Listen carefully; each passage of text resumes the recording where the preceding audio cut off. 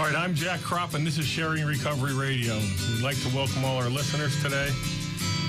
We're here to tell you that there is recovery, and recovery is possible from addiction. And we like to have people come on this show and talk about the fact they have identified that they have a problem, and they've decided to change their lives, and they work at recovering. If you're listening to this show and you want to call in and ask questions, 570-883-0098. If you're listening to the show and you have a problem and you want help, call me after the show, 570-881-5825. So we've often talked on this show about the stigma of addiction, and people develop a concept, an idea of what a person in addiction looks like. You know, everybody thinks that people in addiction are those people under the bridge or the people homeless on the street. Today's show is about a young woman who was none of that. A young woman who came from an amazing family, who still has an amazing family. A young woman that had an amazing career, but somehow found herself in addiction. Break the stigma of addiction. Talk about what goes on in your family. Talk about what goes on in your life, because you're not alone. Just because you think you're the only CPA or the only doctor or the only nurse that's suffering, you're not unique, and you're not alone. There are professionals, just like Nadine is, that have suffered with addiction and who have surrendered to recovery. Today our guest is Nadine G. Nadine is a young woman that I met a couple of years ago in recovery. I've known her family forever. I mean, I knew her father way back when. I mean, all the way back in the 70s, I met her father. And she's just a wonderful example of what recovery is today. And when I tell you she works hard at recovery, she works hard at helping others, she works hard at being a young professional in recovery. And that's what we have today with us. Welcome, Nadine. I'm glad you're here with us. Thanks, Jack. Thanks for having me. I'm excited to be here. Well, you won't be in a little while after I put you on the spot a couple of times. But so, Nadine, as I said, you are a professional. You work in the medical field, and you are in recovery, right? That's correct. I've been in the medical industry for about 12 years now. Since I graduated college. Cool. Now, Nadine, growing up, you grew up in the back mountain, right? Yep. All right, and you had a relatively normal life? I did. I had a wonderful childhood growing up. I was always active in sports, and I came from a loving, supportive family. So I had a very stable upbringing within my family. So your upbringing was stable and was all normal. You graduated from high school. Did you start using before you got out of high school, Nadine? I think I started experimenting in high school a little bit, but, you know, with everybody else, I think that was kind of normal. And I just partied with everybody else at thinking it was normal, because it was at that age. All right, so everybody in high school today believes that drinking, smoking pot, doing some other things is perfectly normal behavior. Some of those people move on. They go on with their lives, and it never becomes an issue. For a person, an addict, somebody like me or you, we don't move away from that. That we have to, addiction takes over, whether it's quickly or slowly. I started to drink when I was 8 years old. You know, I didn't come to recovery until I was 41 or 42 years old. I guess 42 years old. So addiction takes over. Tell us about the progression of your life, and how did you end up in addiction? So after high school, I went on to, I went to King's College and worked full-time while I was at school. I was always active in sports.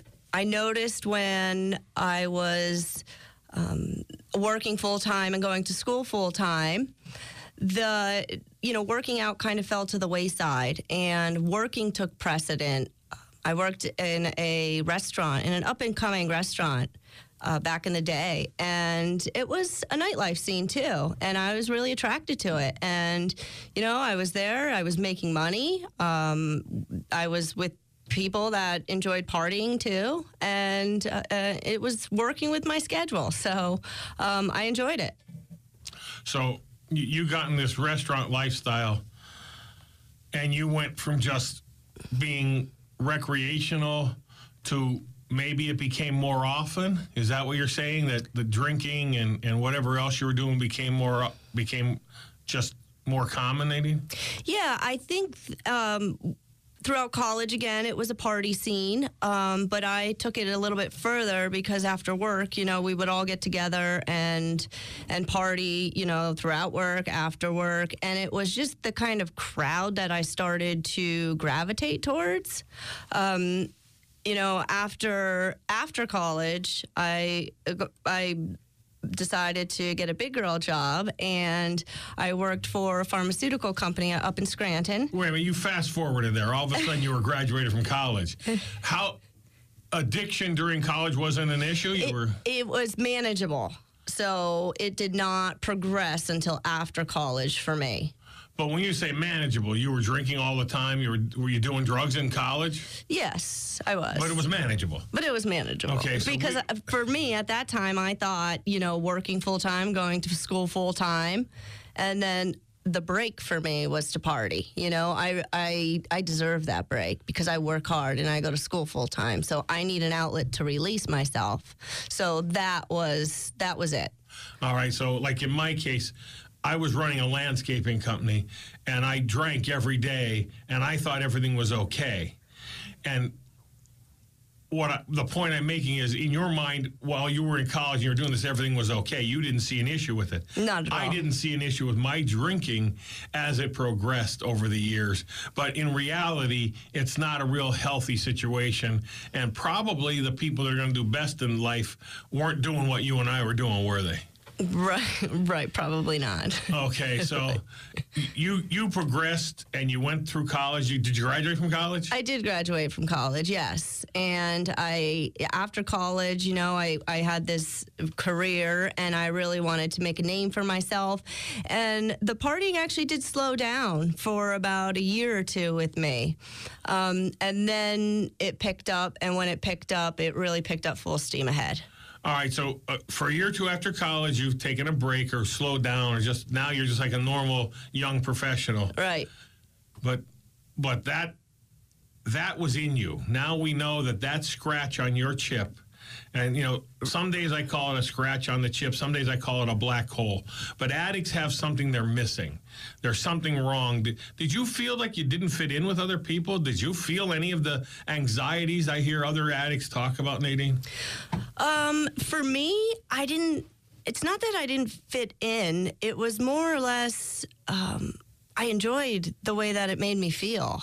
It was like an escape from life, an escape from all the hard work that I do. I felt like I deserved it, like I earned it because I worked so hard to get here. So, and growing up, that's what I saw. People, especially when I was working in a restaurant, I would see people that I know work all day, every day, and then they'd come in and they'd let loose. So, yeah, to me, it was normal at that point.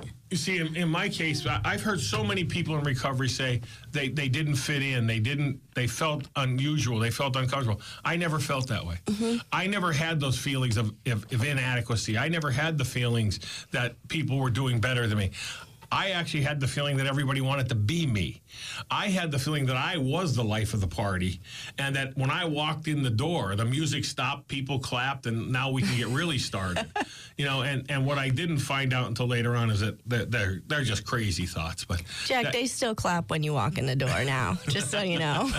Well, Tom R. does. If you're listening, Tom, I want you to know we got in a shout out to you, right? So when I walk in, Tom R. does clap. Yes, he does. But I clap for him too. So, all right. So now you've said that after a couple years, something changed again, right? Yeah. I was living on my own, and this was a new job had brought me down to the Lehigh Valley area, and surgery and a car accident were two incidences in my life that occurred. And I think, honestly, this is the pain pills, where the pain pills kicked in. I was prescribed pain medicine, and from there on in, I just kind of kept going back to the physician, and that's really when my disease progressed for me, is from the pain pill addiction. All right, let's hold that thought. We're going to take a break now to thank some of the people that support us, and we'll be right back. All right, here we are. We're coming back now. And as I said when we started, if you have questions for Nadine or I, call in 570-883-0098. If you want to talk to me personally, you want help for yourself, a loved one, after the show's over, 570-881-5825. Call me, text me. I'll answer any question you have. I'll do anything I can to help anyone listening or anybody out there. So what we're talking about today is that the face of addiction is not always that stereotype person that we have in our minds. And, you know, when I was a kid, I thought an alcoholic had a brown bag and was standing on the corner in a Pee Wee Herman trench coat. And it's not. And, you know, Nadine is 180 degrees opposite what we would think of when we think of a person that's in addiction. I mean, Nadine grew up in a wonderful family, college education, you know, professional, working in the medical field, but addiction caught her too. And just before the break, Nadine, you said that you were in a car accident, and that's when things changed. What happened, Nadine? I was in a car accident and had surgery in addition to that, and not because of, I had elective surgery done as well. And I was prescribed pain medicine, and, you know, just out of being a patient, you know, they scheduled me to go back to the doctor's office, you know, in 30 days. And you do that and you follow up. And I was simply being a good, diligent patient. And then, you know, somewhere, something changed where, you know, I started taking the medication more often than prescribed. All right, now let me stop right there, because for the people that are listening that don't understand this process, you had an accident, you had some surgery, and as a result of that, a doctor wrote you a prescription. Yes. For something, Oxycontin, Vicodin, something. Yep. All right. And it says take 3 a day or take 3 as needed, whatever it says on that prescription. Mm-hmm. And come back in 30 days. Yep. So you go back in 30 days and they give you another prescription is what you're telling us. Right. And that's how the cycle begins. I mean, 30 days, 30 days, 30 days. Yes. And if you go back to the doctor and say, I'm in pain, you're going to get another prescription, right? Right. And then at some point, instead of 3 a day, you're taking 6 a day. Mm-hmm. All right. So how did that happen? I think just slowly over time. And I don't, you know, I'm not one that fully blames. I don't blame the physician, you know. Oh, no, I'm not trying to blame any doctors. No, I know. Because there are people that need pain medication. Absolutely, yep. There are Oxycontin was developed as a pain medication for cancer. Mm-hmm. There are people that need Oxycontin. There are people that need Vicodin, and there are people that take it properly. Mm-hmm. If you have the scratch on your chip, like you and I have, like my daughter has, like other people we know have, then you lose control of that. You lose control. You can't take it. You can't take that medication properly, right? Right, right. And I think for me, too, you know, being always entrenched in the party scene, this was another way to, get my hands on something, too. So, you know, at that time, it was still fun for me until it started to not become fun. And then it became... There was somehow along the lines, I crossed a line and started taking the prescription more than prescribed. So that would run out before the end of the month. All right. So you're in pain from whatever, for other reasons, and you're getting these prescriptions and you're taking the medication, and now you're eating them faster than the prescription. Mm-hmm. But Nadine, are you going to work? Yes. Are you living what appears to be a normal life? Yes. I mean, are you interacting with people and everything? Your family thinks everything is normal at this point, or? I actually went back to school to get my master's degree. I got an MBA while on the prescriptions, and I also really was actually the highlight of my career. I ended up finishing in the top 5% of the country for sales reps. back to back. And, you know, if I'm being honest, I thought I needed them to succeed at that point. You know, I thought they were helping me. I thought that's what I needed. I thought that's why I was winning. Well, you know, just a little side story here. My daughter, Carly, was going to the University of Scranton, and she was enrolled in a master's degree program. And she was a straight A student in I guess it was forensic psychology or maybe an addiction program to working on a master's degree. And she was high every day.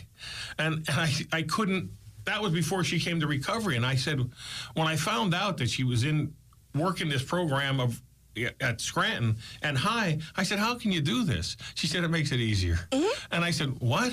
She said, with an addict, it just makes it easier, you know, to perform when you're comfortable.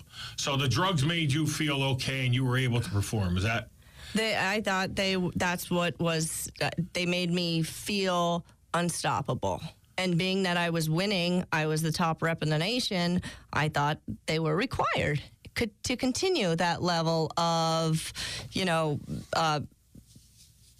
high level of everything that I was doing in life. Everything you did, you achieved that. Right. You know, I had a friend that was on this show, and she said, you know, when she was taking drugs, she thought she was Superwoman. You know, that she could just do anything when you're high. Nothing seems unusual. Nothing seems unattainable when you're high. And that's where you're at, is what you were saying. That's exactly where I was at, yes. All right, but at some point, now you're doing fine. Your family has no clue. You're moving along.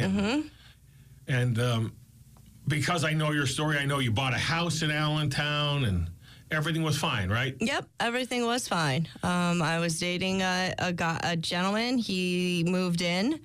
And, you know, that's really when things took off in terms of the addiction, because we're both using pretty heavily.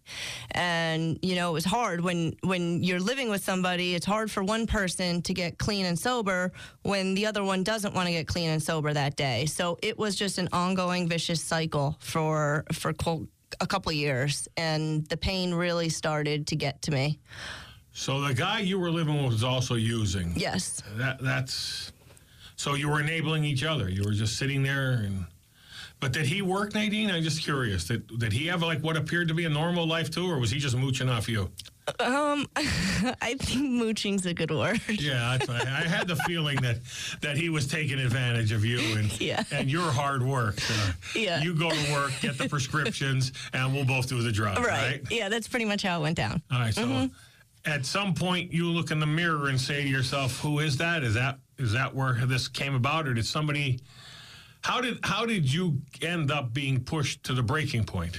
Actually, there were two moments. Number one, it was that moment in the mirror that I looked in the mirror. I was at my house in Lehigh Valley, and I had a moment where I just was, you know, I was 25 pounds lighter than I am today. And I just was, my face was just completely emaciated. I was a corpse, a walking corpse. I didn't know who I was. I was just completely broken spiritually, mentally, physically, and I was stuck.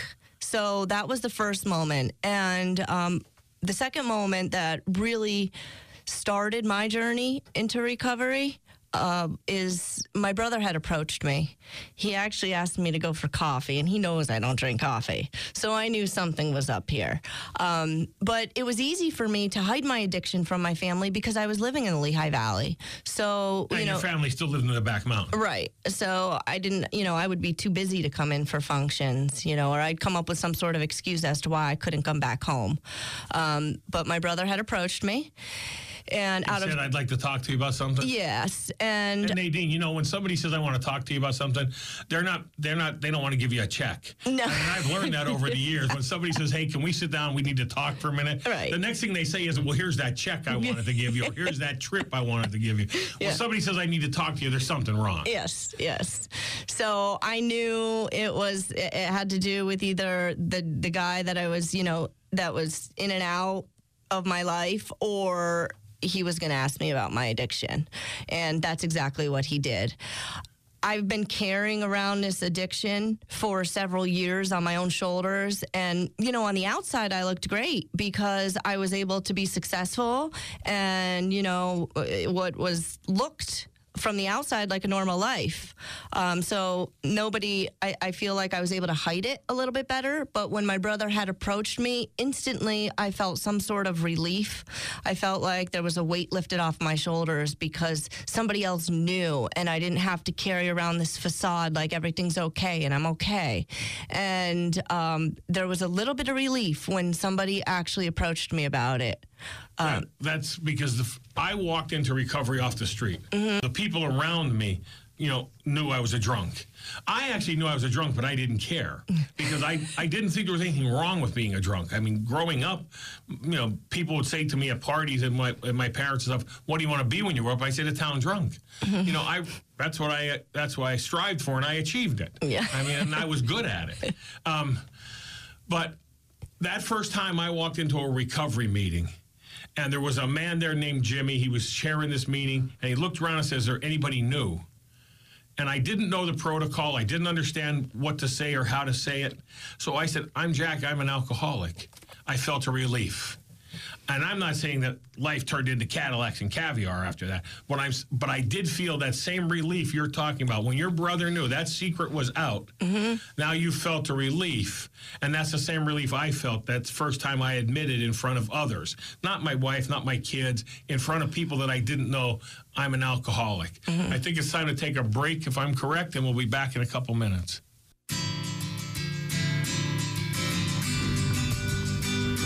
Hey, I'm Jack Kropp, and this is Sharing Recovery Radio. The number to call in with questions is 570-883-0098. If you want to talk to me personally, 570-881-5825. If you want to talk to me, please wait until after 3 o'clock. So today we're talking to Nadine. We're talking to a young woman who's a professional who is now in recovery, just a few months over 2 years, and she's doing great. The point is that there is a stigma to addiction, and we got to break that stigma. And we want people to stand up and say, yeah, my wife, my son, my grandmother, whoever it is, has a problem, and there is help for that.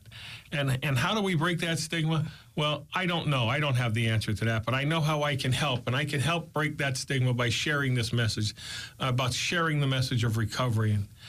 And we're really grateful for all the wonderful guests we've had on this show, because the whole point here is that we can break this stigma of addiction as a family, as a recovery family, not here in Wyoming Valley, not here in the United States, nationwide, worldwide.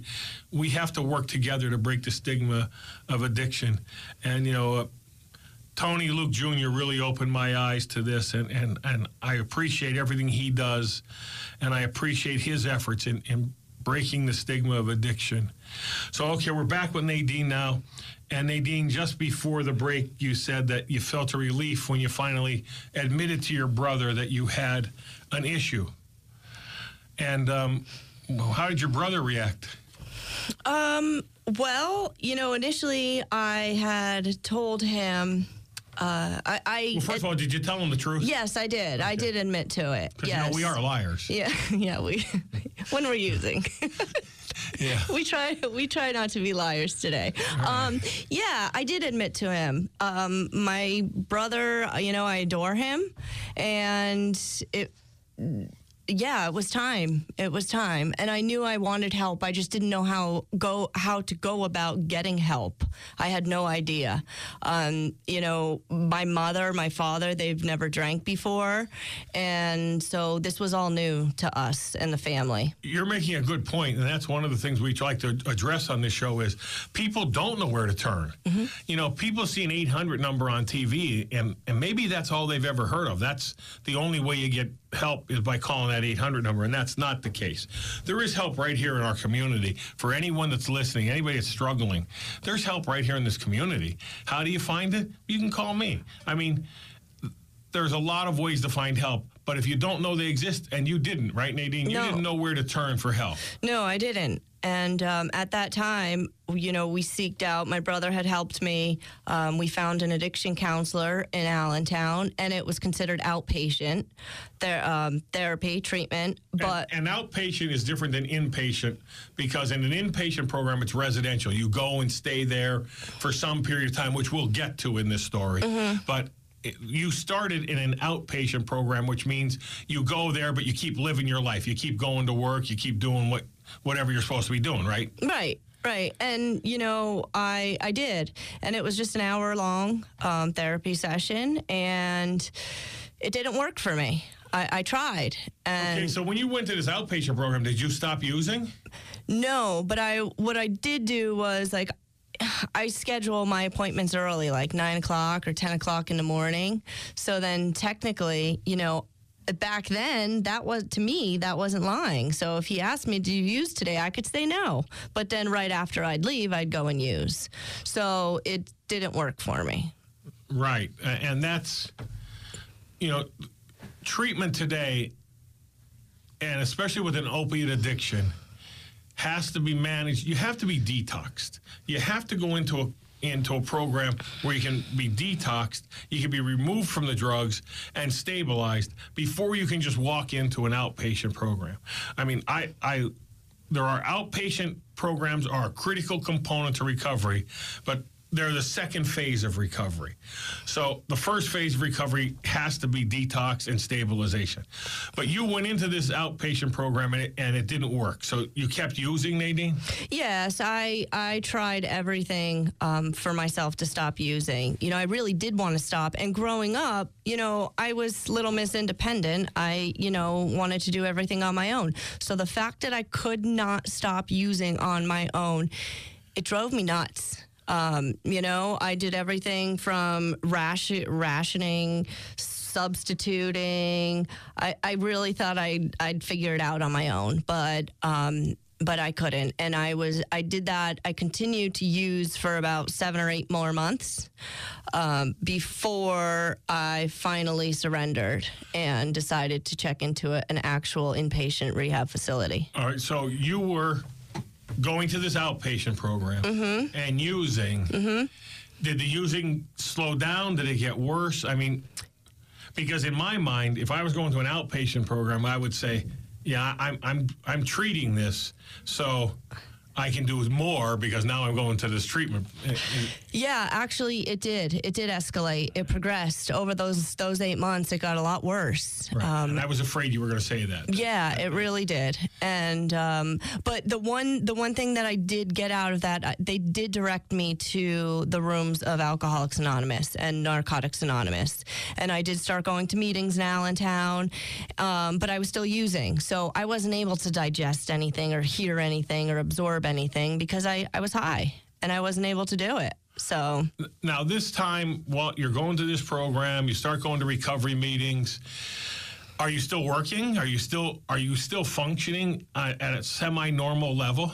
At that point, I don't know if semi-normal is the right word. It really had its grips in me. I was to the point where the shades were drawn in the house. I really started to seclude myself from the outside world. I really didn't want anybody to see me. My self-care habits, you know, simple things like I wouldn't shower for a day because I would be too sick if I wasn't able to get the pills. But you were able to go to work? I would do the very bare minimum to just get by at work. Your employer didn't have any clue, Nadine? I think they did at some point. But you know, I checked into rehab and they never fired me because of it. I'm grateful for that.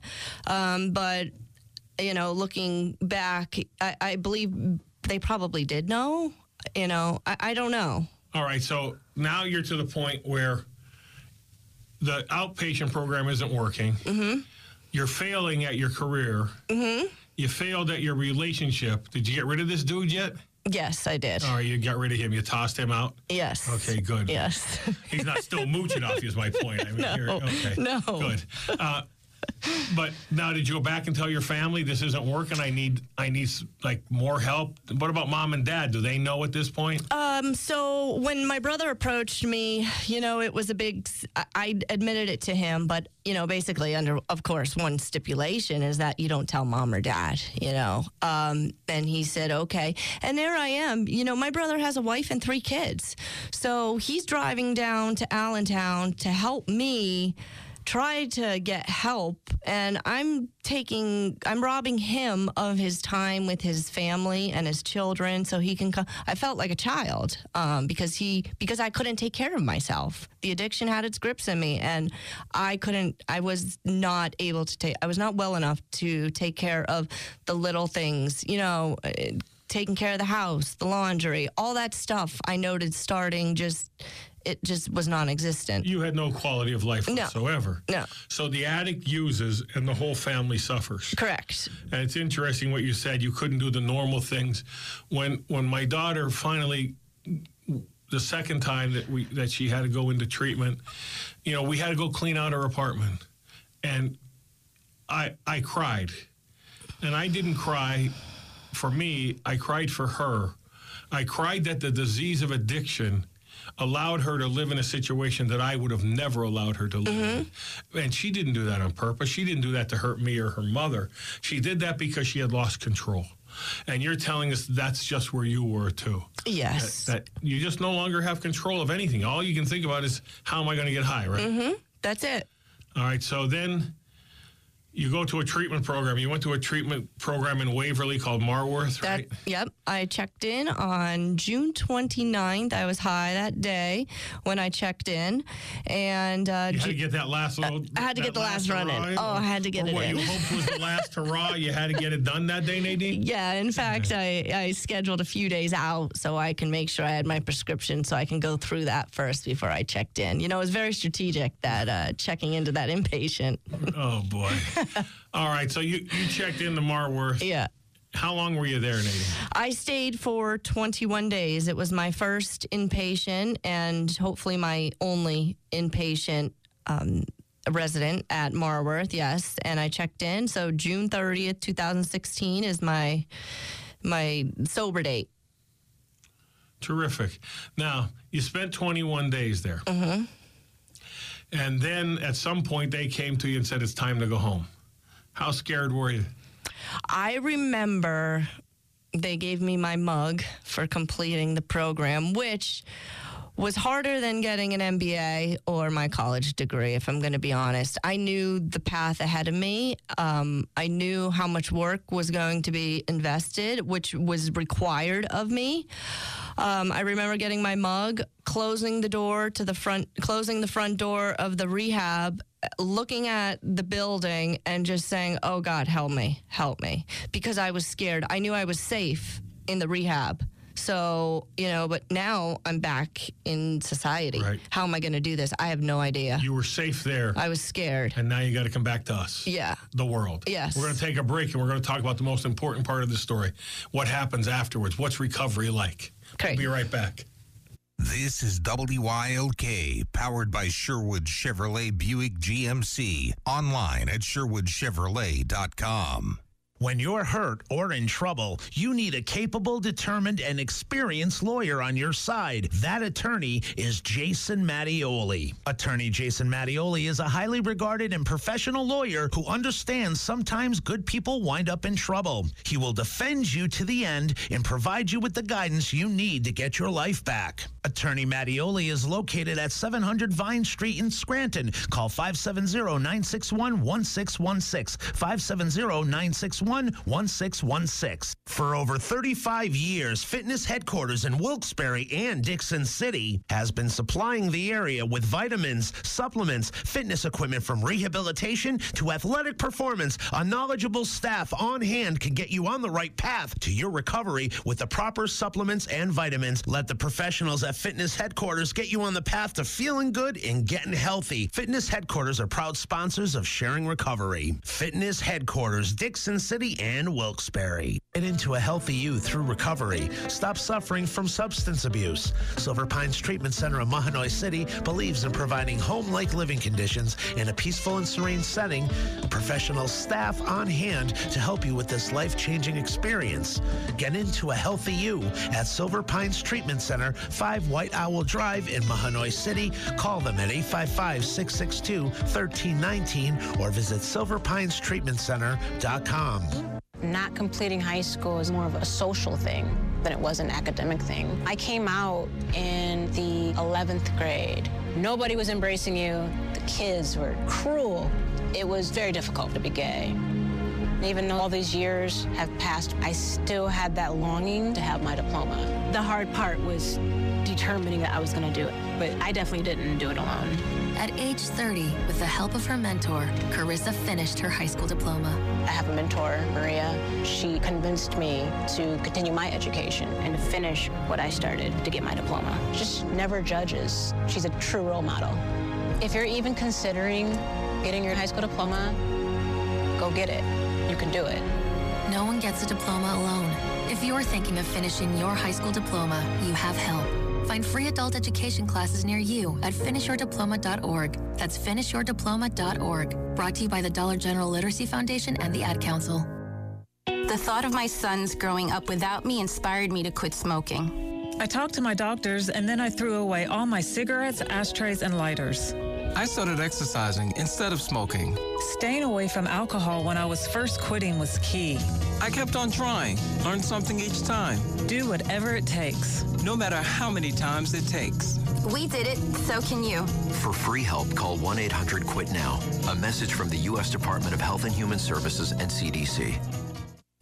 Commonly, a D lineman's responsibility on any given play depends on whether he's playing a zero technique, one gap, or two gap technique. They would then attack the A gap or B gap in pursuit of the play.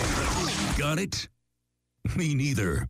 But I love this game. On the Penn State Sports Network. Nittany Lion football all season long. Catch every game right here on NEPA's home for Penn State football. WILK News Radio. All right, I'm Jack, and this is Sharing Recovery Radio.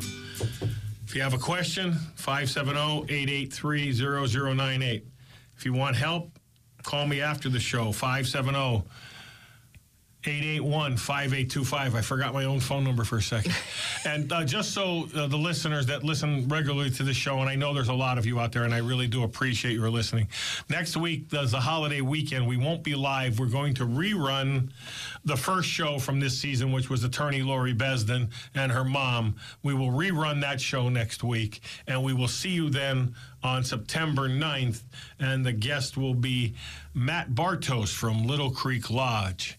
So Nadine, just before the break, you were walking out the door to go home after completing treatment at Marworth, and now, like everybody that leaves treatment, you're scared to death, right? Yes. And when you left there, they suggested you participate in a program of recovery?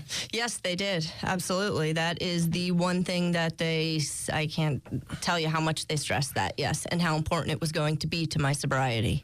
All right. And so you went home and then looked around the house and said, I better go to a meeting? Is that...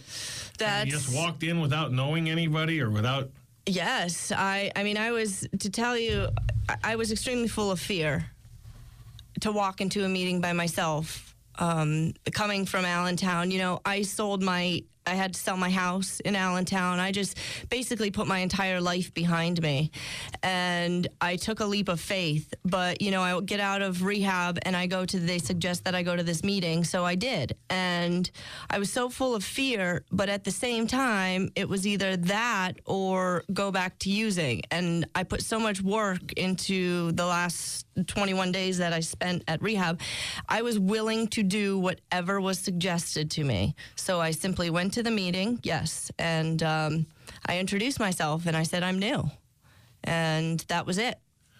And you were embraced with love, weren't you? The amount of love was, it was unbelievable, the amount of genuine love. People truly care for my well-being. You know, I was scared, and it was probably very obvious that I was new. I'm sure of that. But I was embraced. To all of us there, it was obvious. Right. What most new people don't realize is when they walk into a meeting and they're new, they're helping those of us that have been there for a while, because it reminds us that it's not getting any better on the street. That it's not a good idea to go back to where we came from and start doing what we used to do. So, but I walked into recovery off the street. I did not go to a treatment center. And again, I had no idea what to expect when I walked into that first meeting. And I've shared this before. There was a murderer there. There was a drug dealer there that I knew was a big drug kingpin here in the Northeast. There was a woman that had been a prostitute. And I looked around and said, what am I doing here? I don't belong here. I'm not one of these people. And what I didn't know is that stigma that I talk about, I felt that same stigma that other people feel today about drug addicts and alcoholics. I was that much of a bigot myself because I was judging those people. And what I didn't realize is those were the people that were going to save my life. I had no idea that day that those people were saving my life. And that's what we have found in recovery, that our arms are open, we welcome everyone, and life starts over. And you don't get your old life back, do you, Nadine? You get a new life in recovery.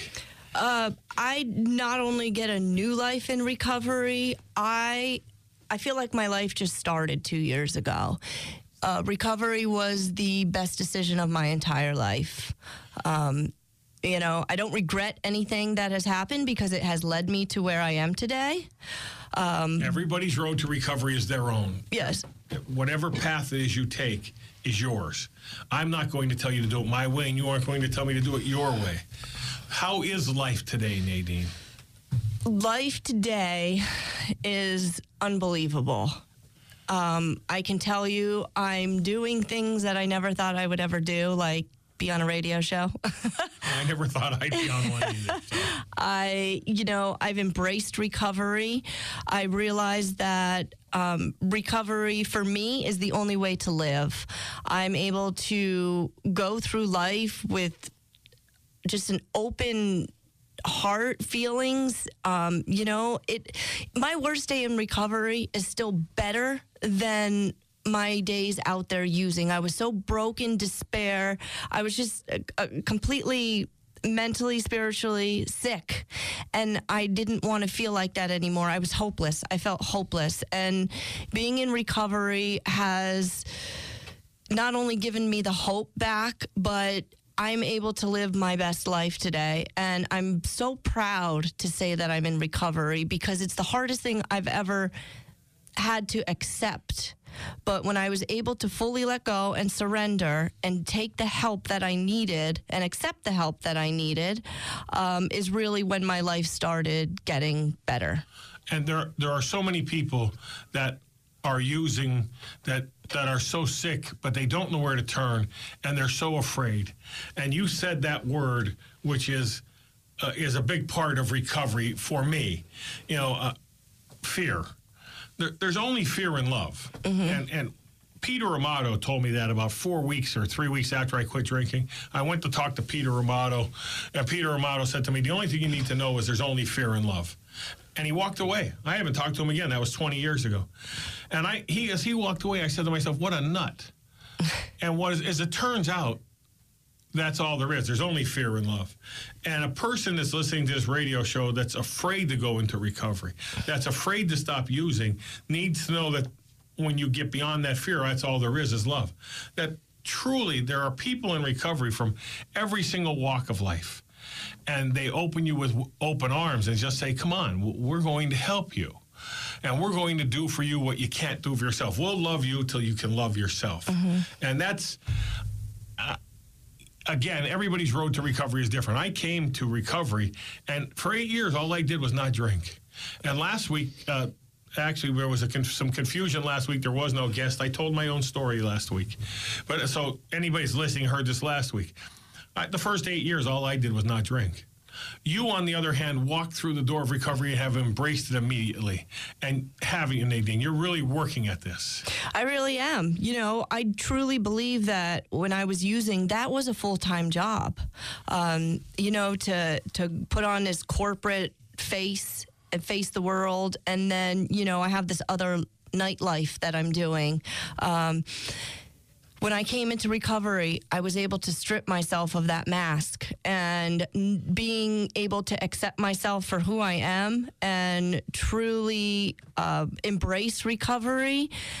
It's allowed me to get to know myself and to love myself and to be able to just live my best life in every way possible. You know, the return on investment, you know, I said using is a full-time job because it is. Recovery is a full-time job, but the return on investment that I get when I put some action work into my recovery is just, my life is unbelievable. All right, so there's a ton of people in this world out there listening that don't believe there's any fun in recovery. I mean, the first time I walked into a meeting, I said, well, if I don't drink, what am I going to do with the rest of my life? Is there any fun in recovery, Nadine? What are some of the things you do? I have more fun in recovery than I did when I was using. I got back into the gym, so I'm living a healthier lifestyle again. I bought a bike, you know. A bicycle or a motorcycle? Oh, no, a bicycle. Okay. And, you know, I take my nieces. Oh, I'm an amazing aunt today, and I know that. And I'm an amazing sister and a daughter, and my entire life has just grown in every aspect for the better of my life. That being in recovery, everything just got better. Everything. And today I'm addicted to recovery. Now, you said earlier that you went to rehab and they didn't fire you. Do you still have that same job, Nadine? Actually, I don't. After it was 12 months that I was still with that company after rehab, and they had some layoffs, and I was let go. That was the best thing for me.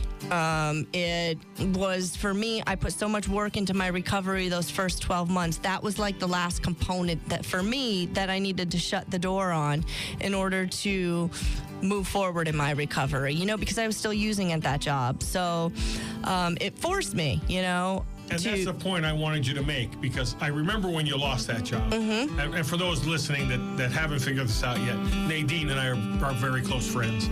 So when you lost that job, you thought that was the end of the world.